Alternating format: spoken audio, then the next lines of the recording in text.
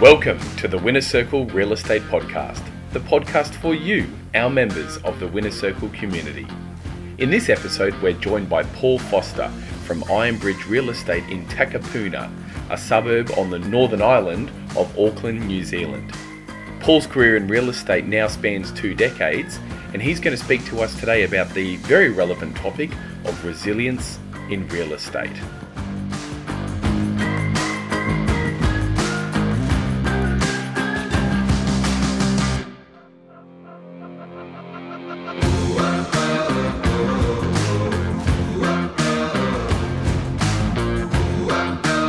Thank you for joining us. My name is Adam Horth on behalf of the Winner Circle, and we're joined today by Paul Foster from Ironbridge Real Estate in Takapuna, New Zealand. Well, Paul, thank you so much for joining us on this episode. You're actually our first international guest on the podcast, so I really appreciate that. How are things in New Zealand at the moment? Oh, thanks, Adam. No, it's a pleasure to be on here with you. Things are good. Yeah, I mean, when you look at what's happening for you guys over in Australia, really feeling for you guys. It's obviously going through certainly New South Wales, pretty tough. Feeling pretty lucky the way things are moving on that front, and our market's still humming along as well. So we're busy. Excellent. How long has your market been going well for over the last, has it been since sort of COVID and you got that momentum that we've got, or were you before that, or? Yeah, it was straight out of lockdown, really. So we're sort of 18 months into a real boom market, which, listings are tight. So that's the flip side of that. But it's in terms of it's very much a seller's market at the moment. Yeah. Excellent. Yep. Excellent.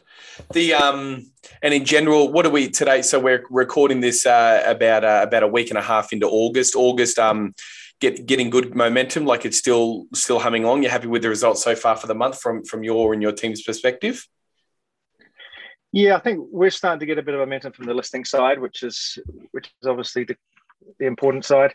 The selling side that will happen anyway. Mm-hmm. So we're just starting to, trying to show the people that looking at a move anyway, or looking at a sale, perhaps into spring, the real benefit of what's happening now, the shortage of listings and how it's playing out, and with a long settlement, what it can mean for them. So, and that's for the people a good strategy, and we're starting to see that come through.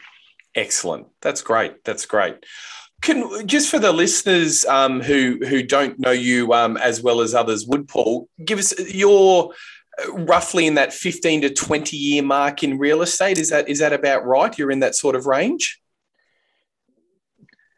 Yes, so I've been at Ironbridge now for coming on 13 years. Yes. I had a couple of years experience in a different real estate life, more from an investment side. Just before that was my introduction to real estate. So yeah, coming on to the 15 years in the game, shall we say? Excellent.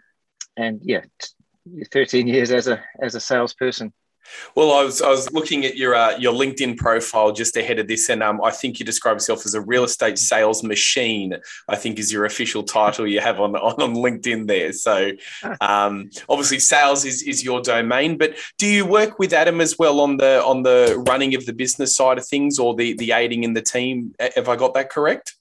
Yeah, we're obviously constantly in touch and aligned on a lot of those things. I am a full-time salesperson, and that's what I'm doing. But in terms of some of the decisions that are being made and strategizing and things, yeah, I'm involved with Adam and Brent at times as well.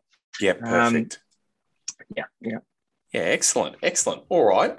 Well, I want to let's jump into it and start unpacking what we want to cover in this episode. But I want to kick off with, as we always do, with a field challenge that we've had. And I must say I really appreciate the listeners, because this is one of the first months where we've really received quite a number of field challenges actually. So I really appreciate that. And a couple of you I've been able to get back to on email. We were not able to cover them all on the podcast, but as always, we try and pick something that's relevant to the market at the moment and relevant to people at large. And so, Paul, I just want to read this one out to you in full as we received it. It's from Scott Joyce. Scott works at our Flynn & Co Real Estate in Victoria. So under Mick Flynn, Michael Flynn there. And Scott has written in to say, look, how I explain his challenge he's facing is how I explain the buyer's price declaration, or also known as the silent offer form. He feels that the way he presents it has been lacking something. It's not an issue with how he's presenting it to vendors at the listing presentation, but rather presenting and unpacking the process to buyers. Scott goes on to say, I would love to hear how high performers go about this, from the time frame between multiple offers being made, how long to run it for, how to explain it to buyers and keep some of them from walking away. Do you get both offers in writing, then go back to all interested parties and say it's a multiple offer? So I guess Scott's just looking at the situation there where we're facing with not every sale at the moment, but certainly plenty of sales where we are experiencing those multiple offer situations. Do you get a lot of them at the moment yourself, Paul, in your market? Yeah, it is. Yeah, very common to have multiple offers at the moment. And I can understand that being a challenge, because it's an area that you see where so much can go wrong and it can actually, and so much can go right, because it can end up in a great result for the seller. But it is something that's delicately poor at times, and I think it's an area. You could write a full playbook on how to deal with it, but you've got to read the play. I think in any given situation, it's not always as straightforward as it might seem. No, and that's one of the things we have to do, isn't it, as professional salespeople, is read the play of what's in front of us and know what the common threads are that we want to lace through in a negotiation that's best for our sellers. But as you say, sometimes it boils down to the specific parties involved that has an impact on the timeframes that you allow this process to go for, or the steps in which they unfold. So let's start by having a bit of a look at your process there. So do you, at Iron Bridge, do you use a version of the multiple offer form or the buyer's price declaration, something along those lines? Yeah, so we've got both, and the multiple offer form, when it is a multiple offer, it sort of serves a similar sort of a purpose. I find personally that the buyer's price declaration is particularly good with a single buyer. Okay, yes, because it results in a similar sort of a process of putting your best foot forward. If there's another buyer that comes forward, and if there's not, but it's just a way of flushing out as their best offer without the multiple offer. When it truly is a multiple offer and it's competing offers, it's a similar process again, but a little bit easier to put it across to a buyer of what against in terms of best foot forward time. Can you tell me then, if let's stay on the multiple buyer situation, at what point in the process do you opt to tell buyers, look, this is a multiple offer situation, and we're going to have competing offers on the property? At what point do you sort of start to introduce that to the buyers? As early as possible, because otherwise it can seem like a real estate tactic, a ploy. So to set them up for that, somebody's got to be first. Somebody's offers are always going to be first, and we need to let them know that look, this property has generated strong interest.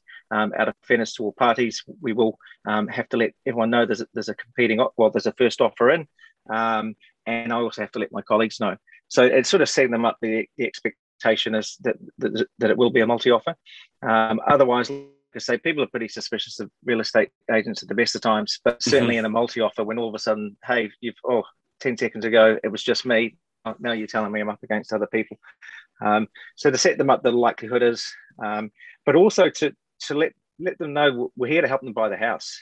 It's, to show them that it's not, we're working with them, not against them. Yes. And if certainly if you've managed to build that relationship with the buyer, this level of trust there, then you can actually just, hold their hand and show them how they can own the house. And that's right, because, one of the questions, or when Scott goes on with his question, he said, look, do you get every offer actually in writing? And that's one of the things that I always encourage my salespeople to do when I'm selling a property is to sit down with every buyer, even though sometimes that can be 6, 7 buyers. I understand potentially the perceived fruitlessness of that exercise, but it's sitting down with them and letting them know not only is it about your best foot forward in terms of price, but it's also their best foot forward in terms of the terms that they want to put towards the seller. In it, like, is it going to be a cash offer, a finance offer, a building and pest, or an as is, where is situation? And spending that time with the seller, especially if you're getting an offer $10,000, $20,000, $30,000 over that asking price, sometimes $100,000 over the asking price, which is not unusual. When that happens, you really can talk to the seller then about, look, I've spent a lot of time with these people, and although buyer 1, this is their highest price, I think buyer 2 at a little bit lower is a bit more of a sure bet for these reasons, and allows us to give the seller the full picture to make the most informed decision, if you will. Yeah, 100%. Yeah. So, and like you say, the highest offer might not be the best in their situation. Correct. Yeah, and every offer on it merits. Yeah, for sure. Yeah, absolutely.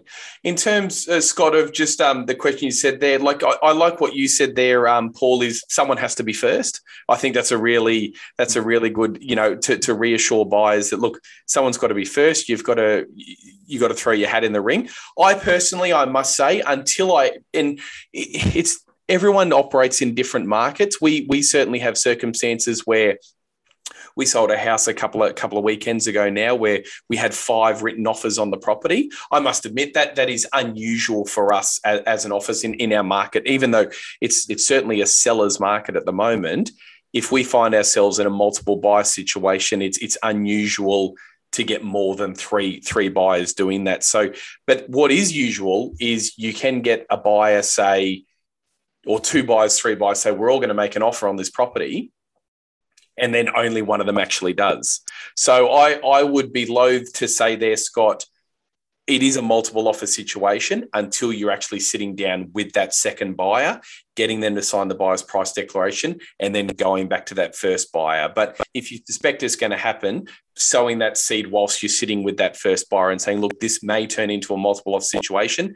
This is the process if that happens, but just letting them make an offer that they're comfortable with at that stage. Does that sound resonate with yourself, Paul? Yeah, it does. Yeah, and again, showing how you can help them. I mean, I've got a few similar stories, stories that I can tell buyers where one in particular where somebody came in, they had an offer, they signed a buyer's price deck to say that was their best shot. They missed out, and they came back and said, we'll put another 10 on that. And so that's on me to actually make sure that I've explained the process properly. But I can use that story now and say to people, because funnily enough, I bumped into them a while ago and they told me, this is going back years, but they said, yes, we stalked that house. They said, we used to drive past that house and look at it longingly and go, why didn't we listen to Paul? Why didn't we just go for our top dollar? And I can tell people that. So you wouldn't want that to happen to you. You wouldn't want to miss out for the sake of those 10s. And when you get that extra 10,000, it's like, well, what if it goes for another 5? And go through that process and say, if you miss out on this property, do you really feel like you've actually put your best foot forward and you're comfortable to say, hey, look, if somebody else can pay more, then good luck to them. And once you've really got that assurity, you can, and then when you call them to tell them they missed out, then you're not have that conversation. That's 100%. Absolutely. Yeah. It's those what if questions. What if you found out that someone paid another $5,000 for this property? How would you feel about it? What if someone paid another $10,000, et cetera, et cetera? I like that at the end of the process as well, though, Paul. That when they've given you that final figure, and I then like the what if question as well. Okay, what if I ring you in a couple of hours and say you've bought the house? How do you feel? Do you feel like you've overextended yourself? Do you feel that you've been pushed too far? And I think that's an important question to ask in the process as well. That's not to talk them down, but it's to put them in that time machine to see how they feel knowing that they've secured the property at this particular price. Yeah, definitely. And also the highest price, sitting down when they're writing their offer to a couple of hours later. So it's worth checking in again at times just to go back and say, look, we're presenting, as I said, at 4:00 today. just wanted to check in to make sure that you are comfortable that if you do miss out, that you really have put your best foot forward. Because some need to go back to them and just reassure them that, you know, we've got your back here, but is this your best shot? Absolutely. And you introduced a concept there, which is good to let everyone know as well, is that concept of deadlines. I mean, deadlines really can work in your favor, they can work against you. But I think in a multiple offer situation, and again, you've got to make the decisions based on your marketplace, your property, the parties that are involved, but there has to be a deadline in place. So if potentially you've had a lot of your inspections on the Saturday, a lot of buyers have been introduced, you might say, look, come 2:00 Sunday, we're sitting with the sellers presenting all the offers. You might say 4:00 that afternoon, you might give it till Monday. That's your decision based on your market, your parties, what timeframes that the people realistically need, but also keeping that a shorter time frame to ensure that urgency is there with all parties that are moving forward. Yeah, and I think also, so you know, we don't come across as the villain, is to actually say, look, we're instructed by the vendor, so they may or may not accept an offer today. They may want to run it a little bit longer, but they may want us to negotiate with one. But at the end of the day, we are, you know, guided by the vendor. They make the final calls. So when you go back to them with whatever that might be, it's not you saying it. It's, you know, you're the messenger on that. Absolutely. That, once again, that higher authority where we're using that, but in a different sense. Yeah, terrific. Okay.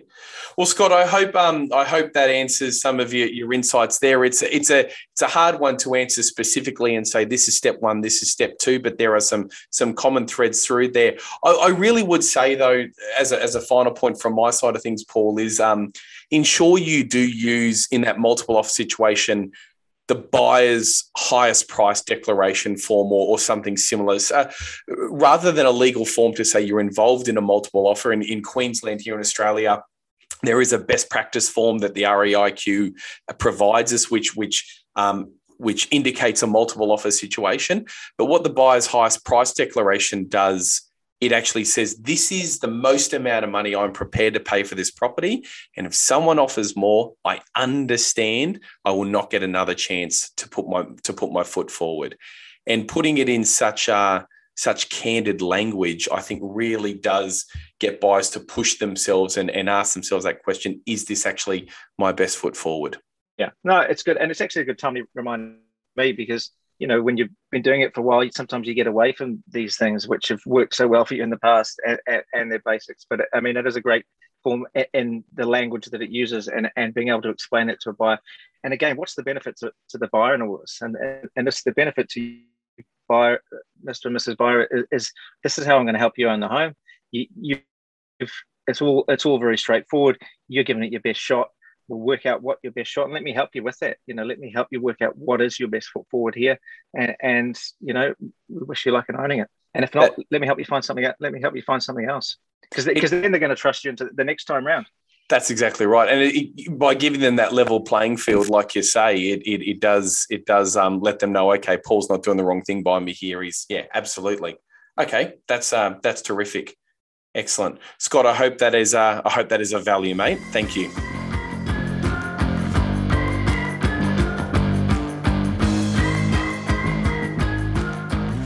All right, Paul. Well, let's get into our the results for the month of July 2021, and as this market continues to be, it's been another absolutely cracking month. But we may have to rename July to Hudson Bond, because the team at Hudson Bond really have they've had a tremendous month. So congratulations to them in advance. But we're going to mention them a fair bit. So let's kick off with our salespeople in terms of sides. So their number of sides the unconditional sides they achieve for the month.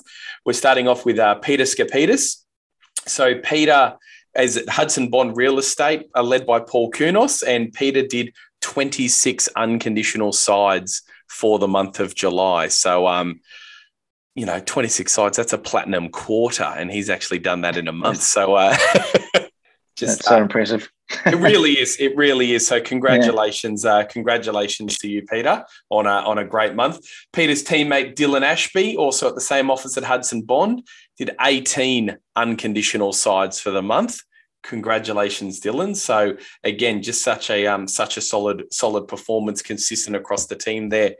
And in third place, Luke Kunos did 18 unconditional sides also for the month. So, really, really great to see three people. It's our first time this year we've seen three members of the same team all land in those first, second, and third positions for the month in terms of sides. So, congratulations to the three of them and to the team. Yeah, it's just always an inspiration listening to results like that. So, well done, guys, and it's just like I say, impressive and inspiring for everyone. I think within the group just to hear that and see what's possible. Yeah, absolutely. That's exactly right. Yeah, 26. It's funny. It raises those barriers of expectation when you see, okay, so you can do 26 sides in a month if you knuckle down and you plan and you prepare and you execute. So it really does, as you say, change the perspective of what's possible for yourself. Yeah, like I say, it's just an inspiration, because when you hear those results, because you've got your office, which is there's internal competition, but when you look at the greater group, I just think it just helps you raise your own standards, and I just can't say enough about just seeing what's being achieved by people within the group, and how that helps all of us.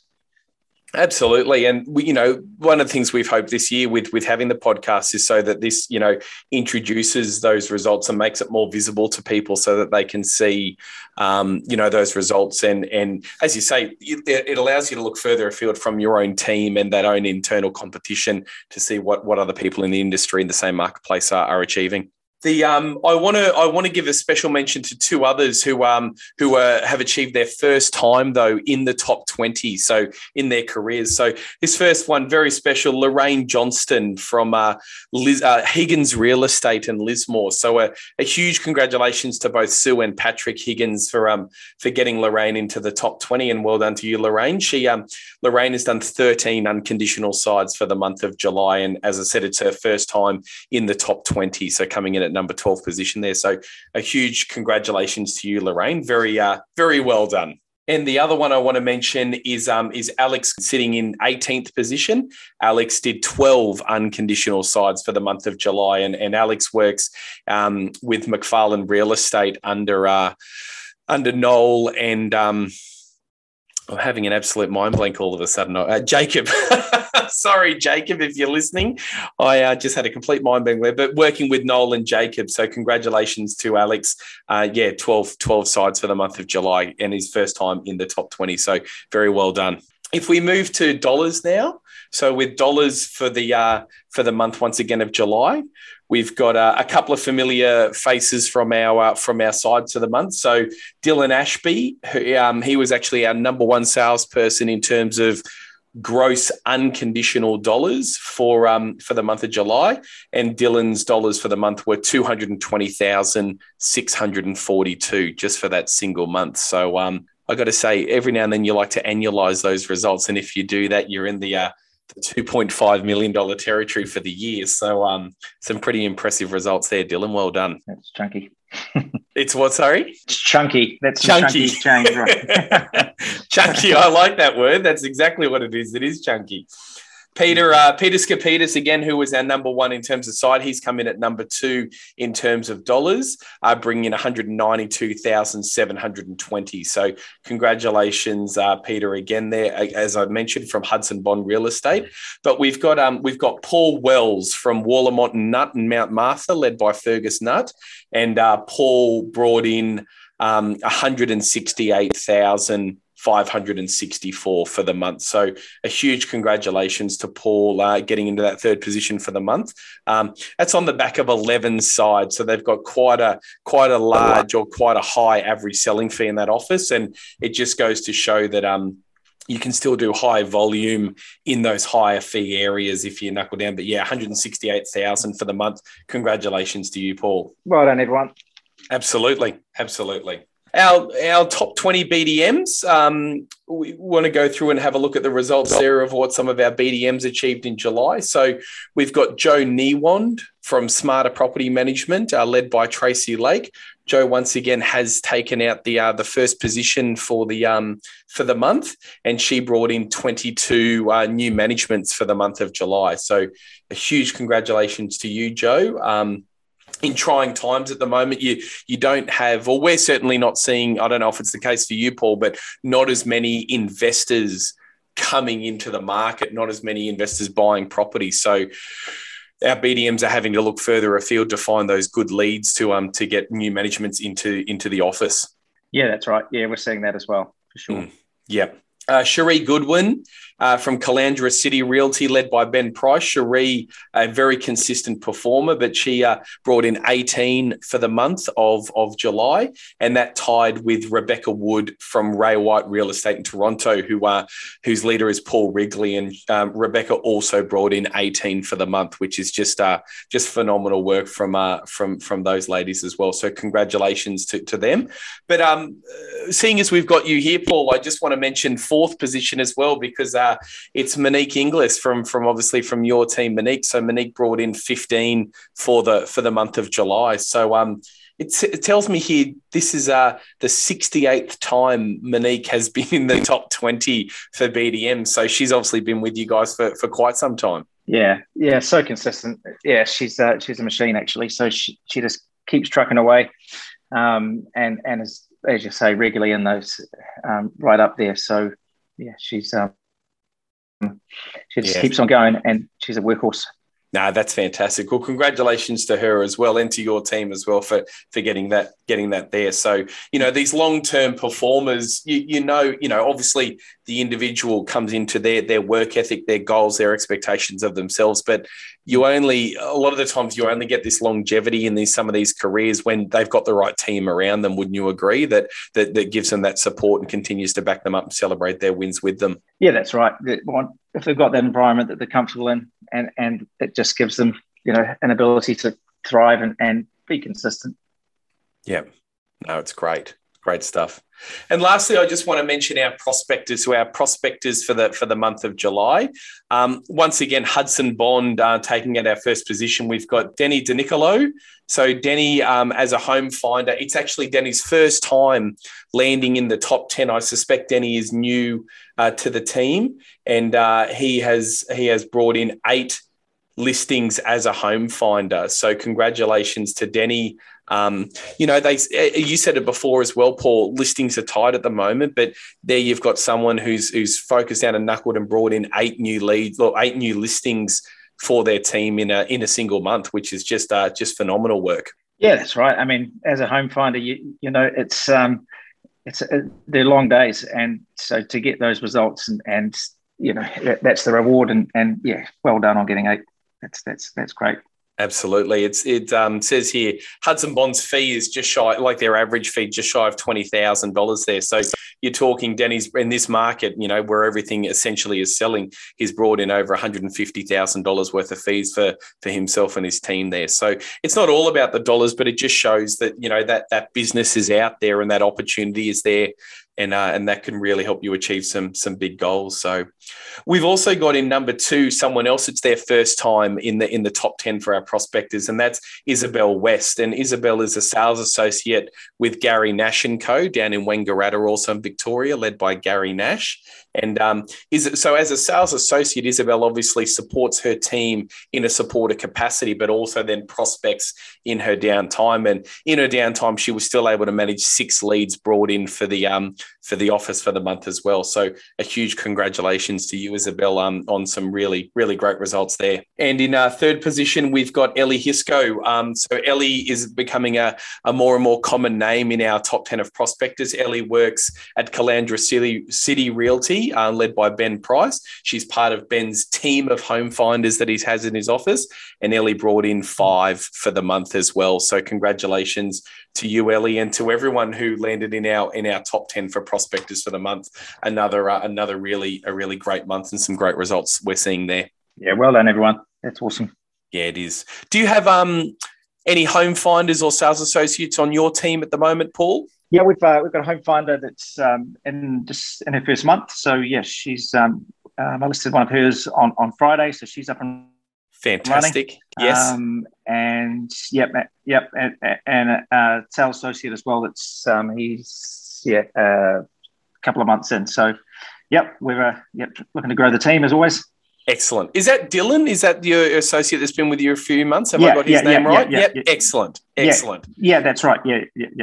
Yeah, terrific. Great stuff. All right. Well, brilliant. I look forward to seeing their results coming through. Congratulations to them as well. So, all right. And look, to everyone, what a great start to the new financial year. Some exciting results there. And well done to everyone on their results for July. Congratulations.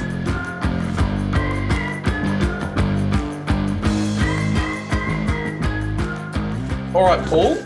From here, mate, I want to get into our sort of main topic and get your insights into this because, look, we wanted to delve into the topic in this episode of resilience.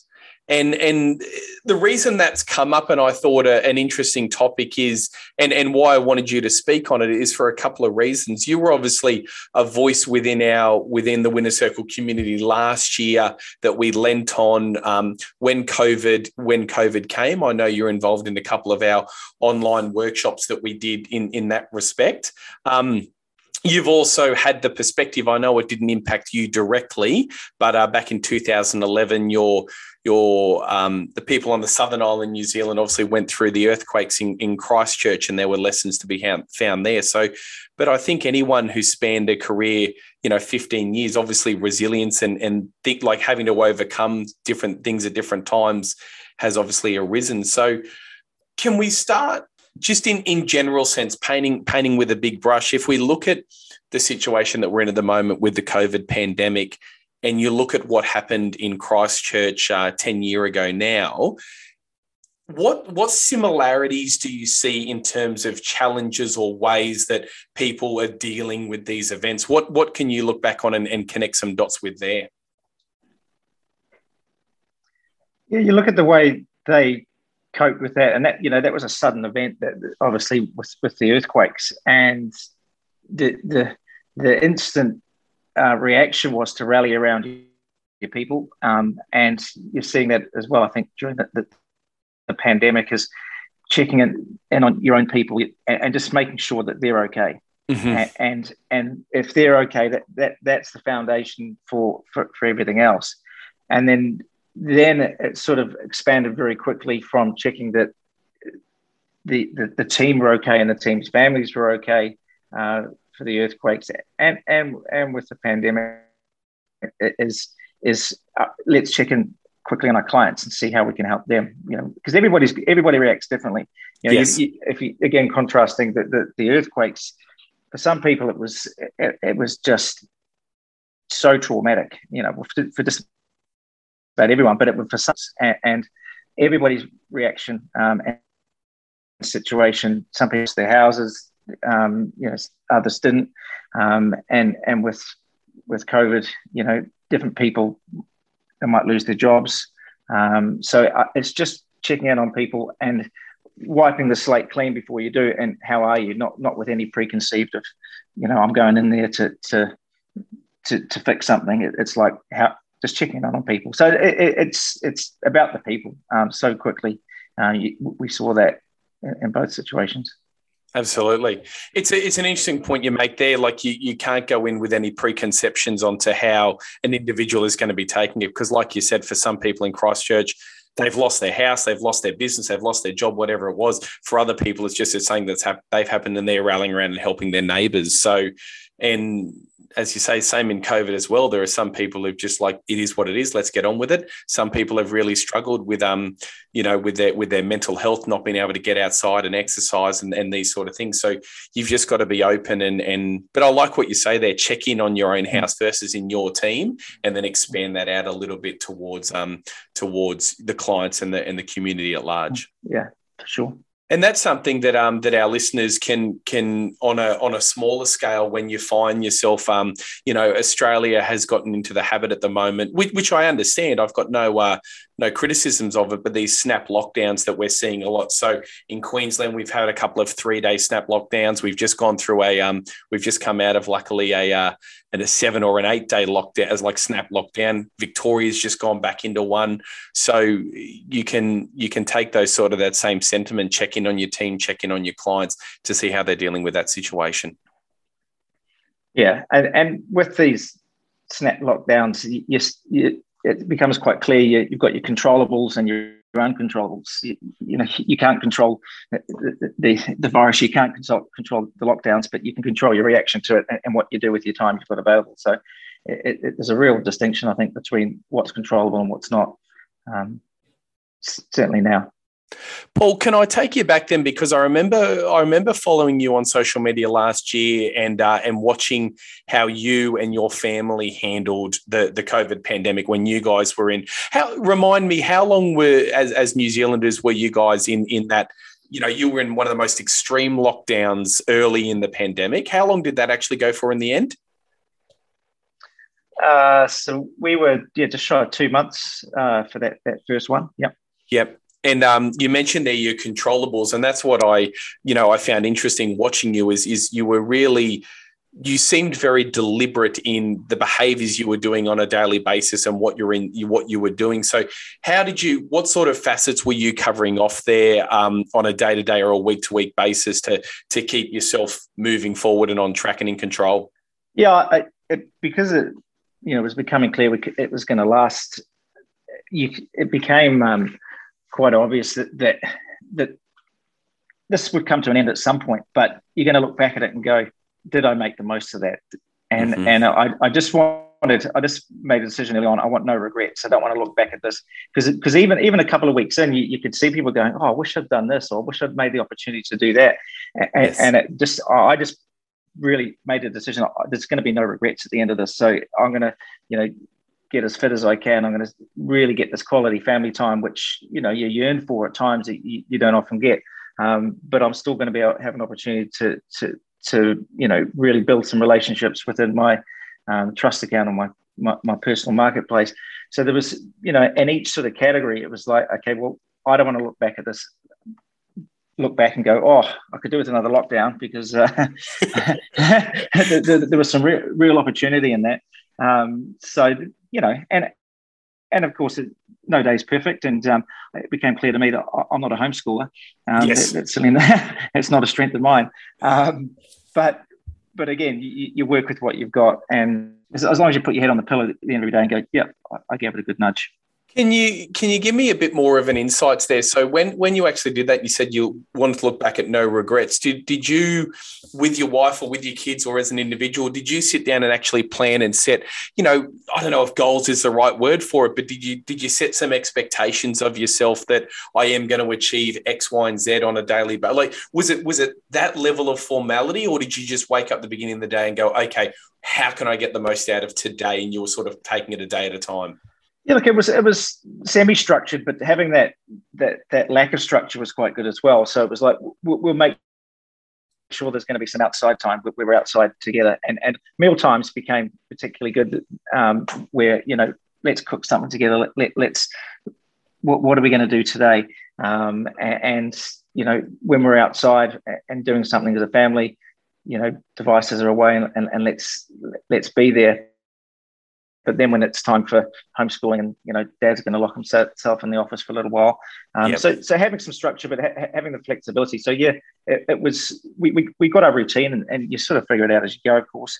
Yes. But and the routine, as long as there's some flexibility in there, we found it just worked well. Is there any lessons like you look back on now? Can I ask, did you have regrets at the end of it, or did you achieve, as you said, you wanted to finish it without regrets? Did you still think, I still could have done X or Y a bit better, or were you satisfied in yourself that you'd accomplished what you'd hoped to? Yeah, look, on reflection, there's some things that you could always do better, but I don't have any regrets. I think I got a good balance of the family time, the work time, checking in on clients, and building in some momentum to when we got back into an environment where we could actually go out face to face and meet clients. So yeah, look, if we had another lockdown, would I do some things differently? Yeah, perhaps slightly, but I think it was just having having that decision of let's make the most of this as a family and as a within a business. I want to delve into a couple of other topics on resilience, but if I can just stay with this lockdown just for a couple of more questions, because so many of our listeners at the moment find themselves in this situation, and there's no doubt. The lockdown in Queensland, as I said, it ended yesterday. But the first thing I said to my wife is, okay, there's going to be more of these between now and Christmas. Like, it's great that this one is done, but this is going to come back until vaccination levels or whatever barometer that the government decide to use to stop doing them. But if you found yourself in a lockdown now, from a work perspective, from a real estate perspective, what would you try and do for yourself on a daily basis or a weekly basis to make sure that you did hit the ground running come the end of it, Paul? I'd hit the numbers. I'd try and get through because that's the struggle I find on a daily basis. You get busy with the listings you've got, the pampering of the clients that you've got, and just to get through the numbers, that's an opportunity just to really hone down and actually clean up that trust account, because you've got some people in there which, you see that name come up and you get in and you go, it's been a while, should I call them? The notes there are a bit flowery and you go, just call them, Yep. Just get on the phone to them and actually have that conversation, and that might be time to cull it, so you actually cull the numbers down and get some people out of there which perhaps shouldn't be in there. Yes. And so it would be a real opportunity, I think, just to tidy up that whole PMP there. Yeah, absolutely. When you say the numbers, only because I'm a salesperson that's obsessed with numbers. So when you're looking at that, were you setting yourself a daily target? Was it a weekly target for yourself? How, like, when you say you want to hit the numbers, first of all, what time frame of numbers are we talking about? So my strengths have been more with the go zone type numbers than actual the numbers themselves. So it's doing call sessions of an hour at a time, and to get through at least 10 calls within that hour, and focusing on the quality as much as the numbers themselves.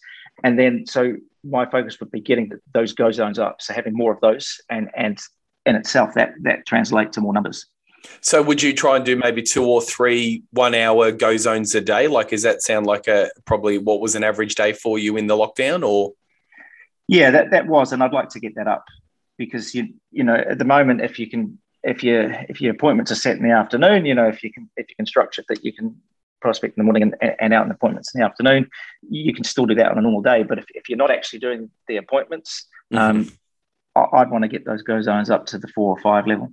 Yeah, terrific. So 4 or 5 hours in that lockdown of prospecting. So, which, as you say, should be netting you at least 40 conversations a day, 40 connects, if not 50 plus. So, okay, that's great. And I think that's good, because I do think it's important in the lockdowns for those guys that are going through it. And as I said, we've gone through it just last week, and it's easier when it's a shorter period of time. I've personally never been in a situation where I was locked down for 6, 7, 8 weeks, so it's not for me to comment on that. But I know that sense of satisfaction, that sense of achievement does come from knowing I've worked today, I've committed to doing X, and I've achieved X. Even if X isn't going to lead to a listing or a sale today, I know that I've worked at this, I've done at this. And so for those, people who are looking for what are my daily achievements, where can I give myself a tick, what can I class as a result, I think you can start with getting definitely some prospecting numbers, which Paul goes back to what you were saying before about that's an opportunity as well for you to connect with your community and see how they're going and checking in on them as well. Yeah, 100%. And if the conversation's steered around, just like I say, wiping the slate clean before you go into the conversation, how are you? They might be great, but they might be awful. You don't know. And then, just checking in on them. And that's people remember that stuff. And, it's just nice just to check in on people. Absolutely. A word that one of my salespeople used during the week, this week during our lockdown, and I think it's an exceptionally good word, but I asked him how his prospecting was for the day, and he replied with the word polarizing. And what he meant by that was he had people who were so grateful to get a phone call from a real estate agent and have a conversation and just interact with someone.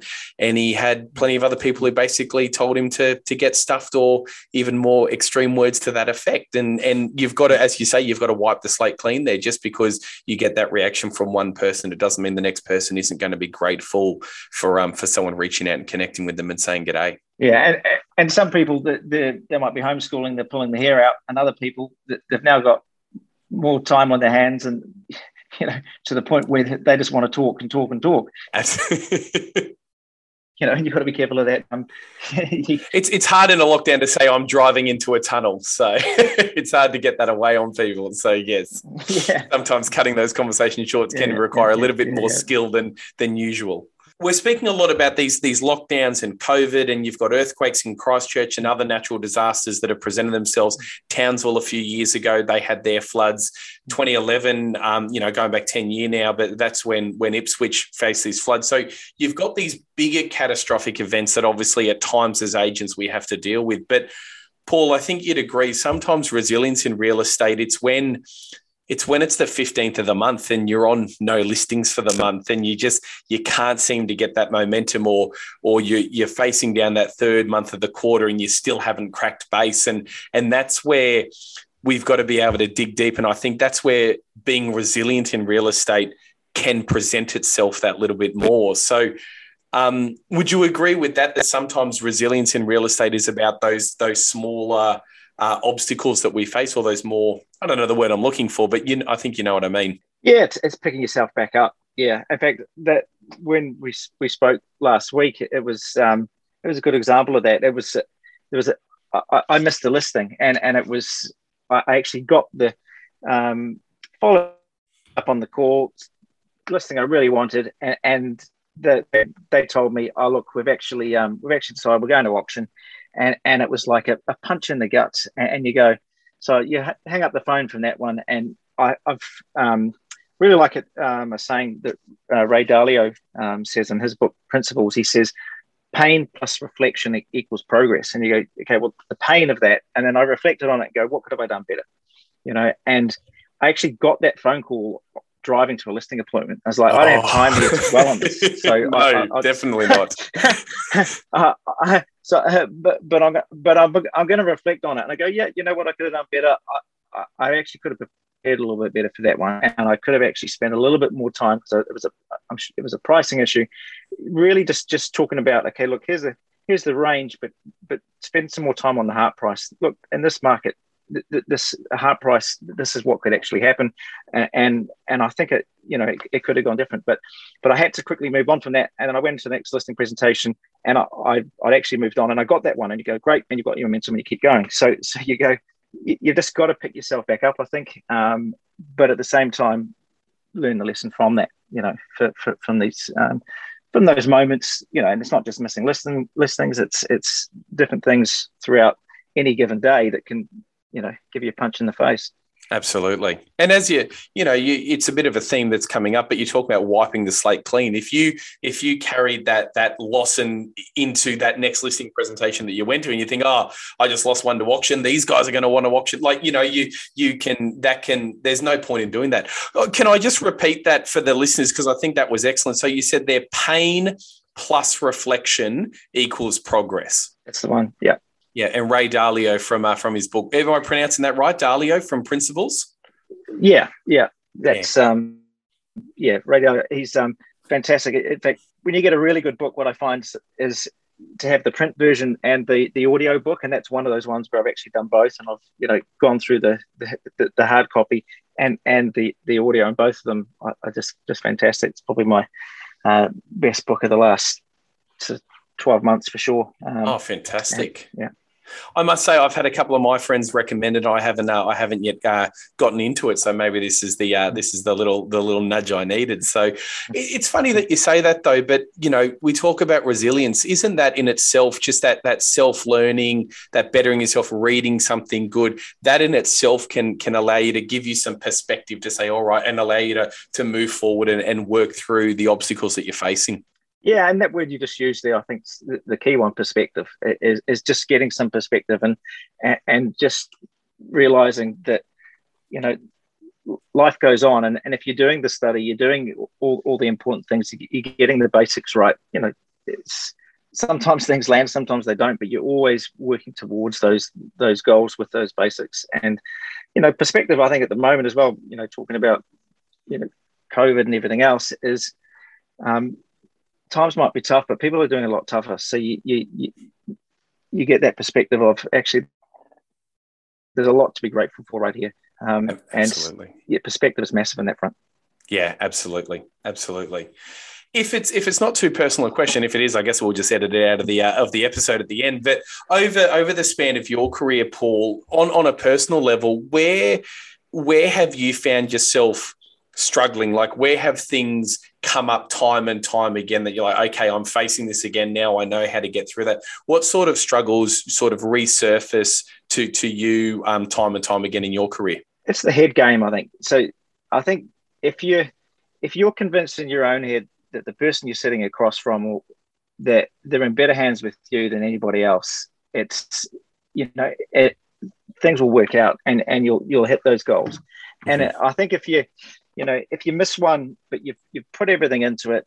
In fact, David Knox put it really well. He said, how much control do you have about getting a listing? And actually think, well, you have got control, but you don't. He's saying that you've got control of what you put in. What you get out is up to. So if you put everything into it, most of them will land. And if they don't, then you just keep going. And as long as you put everything in, and you don't look back and go, I haven't put everything in, then you'll feel good about it anyway. But coming back to what I was originally saying, it's what I've found is if I'm convinced in my own mind that they're in better hands with me than anyone else, you get momentum, you get on a roll and things go. But if you stay in those moments where you're doubting yourself, and it's ways to pick yourself back up to get back in the game.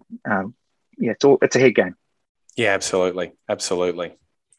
Do you find in those situations when it is a head game, when that doubt creeps in, do you do anything like do you have any habits or behaviours that you do in terms of affirmations, or is it simply sometimes going out and doing some exercise and thinking about what you can be grateful for at the time, like to help give you that sort of perspective? Like, is this something you do on a conscious level, or is it something that you find is just ingrained in you that subconsciously flows through? Yeah, I find exercise is a big one with that. A good sweat up, just getting it out of the office and getting into the gym or getting active is huge. And I think you just need to slow down the momentum if the momentum's going one way, and just find a way to feel good. And if it's for you, that's exercising. If it's reading a book, whatever it is, just slow down any momentum of negativity to get to a point where it's a sense of calm, and then you can build up from there. I heard an analogy once. If you've got a train going 100 miles an hour in one direction, you don't want 100 mile. What happens if it goes 100 miles an hour in the other direction? It's going to create a big mess. But if you slow it down to a point where, okay, now we can start going back in the other direction. And I think that's the same in your career and many things. Is if there's any negativity, slow it down to the point where you go, okay, there's a sense of calm, and build it up from there. That's really great, Paul. I think that's a really good metaphor for people to picture. I'm a very visual person, and I can see that. And you're absolutely right. 100 mile an hour, and then it's going in the other direction. Nothing but carnage is going to ensue then. So yeah, slowing that down to a point where, okay, now we can bring it back the other way. That's really great. That's really great. Good. And I'm certainly no expert when it comes to this, but there's definitely, I believe, that correlation between physical health and your mental health. And when you say it is a head game, that to a degree is how you're handling things on a mental front and your physical. You don't have to be an Ironman, but certainly getting out and walking and getting some fresh air and taking that perspective, sometimes without technology, like you said, with your family during your COVID lockdown, without those devices can allow you just to decompress and give you that perspective. Yeah, that's right. And I think everybody's different, but I think just about anybody, if they're out there and they're in nature or they're connecting with people that they care about, you can't help but feel good, can you? Absolutely not. if we see our team members struggling, so and we often do this, we're going along, we're having a good quarter, but we can see a teammate, whether they be another salesperson or a support member, we can see them struggling a bit. How do you find is the right way in that sense to approach your teammates to try and offer some help or guidance to them, to be of value, to be of service to them? How do you tend to approach that sort of situation, Paul? I think sort of remind them of what they might have forgotten about, of what their strengths are, and you see someone's head drop and they're missing things that we can see of what they're doing really good. So it's actually just helping them bring back the focus of what's going right, and not going wrong, and just keep going. I think just showing people and talking about your own sort of tough times and how you got through them, just so they can resonate with, it's not just them that's going through that, and how you dealt with that and how you move forward with it. And they can sort of go, yeah, you know what, I can keep going.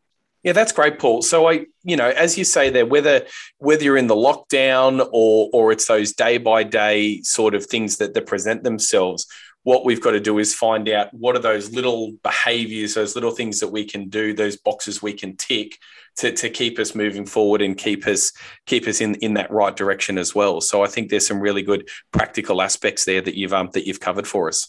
Yeah, that's right. And the more of those things you can tick off, the better things will be. Absolutely.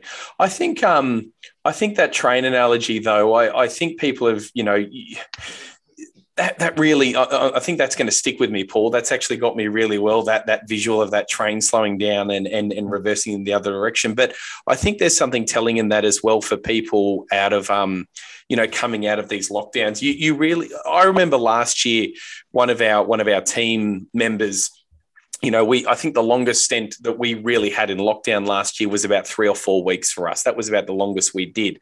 But there were certain team members that came out of that just flying with momentum and listing. And as we know, in that market, they became sales. But there was other team members that came back that obviously, hadn't been doing that work behind the scenes and had been taking it easy. And it took a lot more for them to get their momentum back. So just rest assured that, as Michael Johnston used to always say, this too shall end. And just if you keep persevering, you keep working through, when it is back to some sense of normality in your marketplace, you're going to find that momentum's a lot easier to get that train moving back to 100 mile an hour if you've been putting in the work, like in these lockdown periods. Yeah, really feeling for those guys, particularly in New South Wales. But yeah, those of you that are going to be out there getting yourself ready to hit the ground running, you'll be several steps ahead of many other people that won't be doing that. Absolutely. All right. Thank you very much for that, mate. Thank you.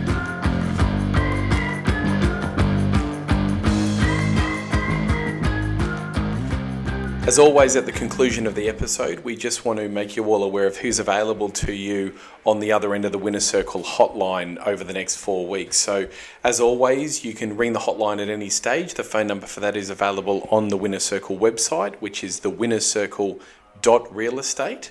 Coming up, we've got Gary Nash from Gary Nash & Co. Real Estate in Victoria.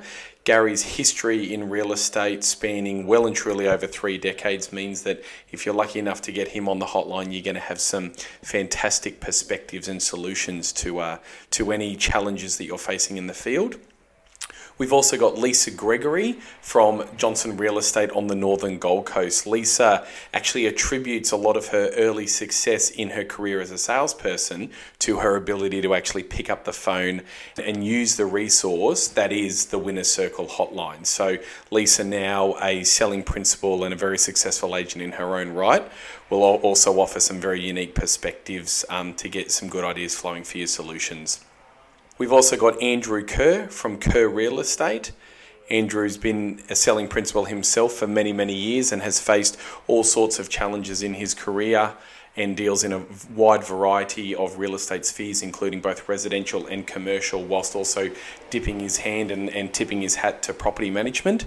So Andrew is available to you. And finally, Kate Kilner. A lot of you will remember Kate Kate Kilner Real Estate in Darwin. Kate was actually our first ever guest on this podcast, and I'm sure you can see just from that episode alone that Kate offers quite some fantastic perspectives and solutions to any real estate challenges that you might be facing. You never regret a call to the hotline, do you?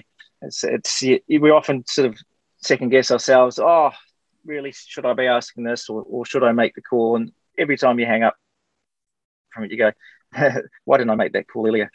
Absolutely. And it's like your story that you said before, Paul. I mean, you lost that listing for whatever reason, but sometimes that's an opportunity to call the hotline and say, look, I'm not really after a solution, but I lost this. Could you offer any perspective on what I could have done differently? This is how it played out. Just so the next time you're presented with that situation, you might be better armed, a couple of more arrows in the quiver, if you will, to help get yourself to win that business and help that client as best you can. Yeah, 100%. Paul, mate, thank you so very much for offering your perspective on our topic today, resilience in real estate. I really do appreciate your time. I love, if you're not following, I follow you on LinkedIn, Paul, and you've always got good commentary on your marketplace. You've got good perspectives. You speak your mind. I see a lot of, I look up to how you handle yourself on a social front. I think it's a really good example if people want to be a professional agent in their community, how to represent yourself on social media. I think, you're a good example of that, Paul, but I really think some of the insights you've given us today is going to be really of value to our community. So sincerely, a big thank you for that, mate. Well, thank you. No, look, really appreciate that. And look, everything you guys are doing there, with the group and the manual, and it's just honestly, there's so much great stuff in there that we can all, as long as we stick to the manual and what you guys are showing us, we can't but win.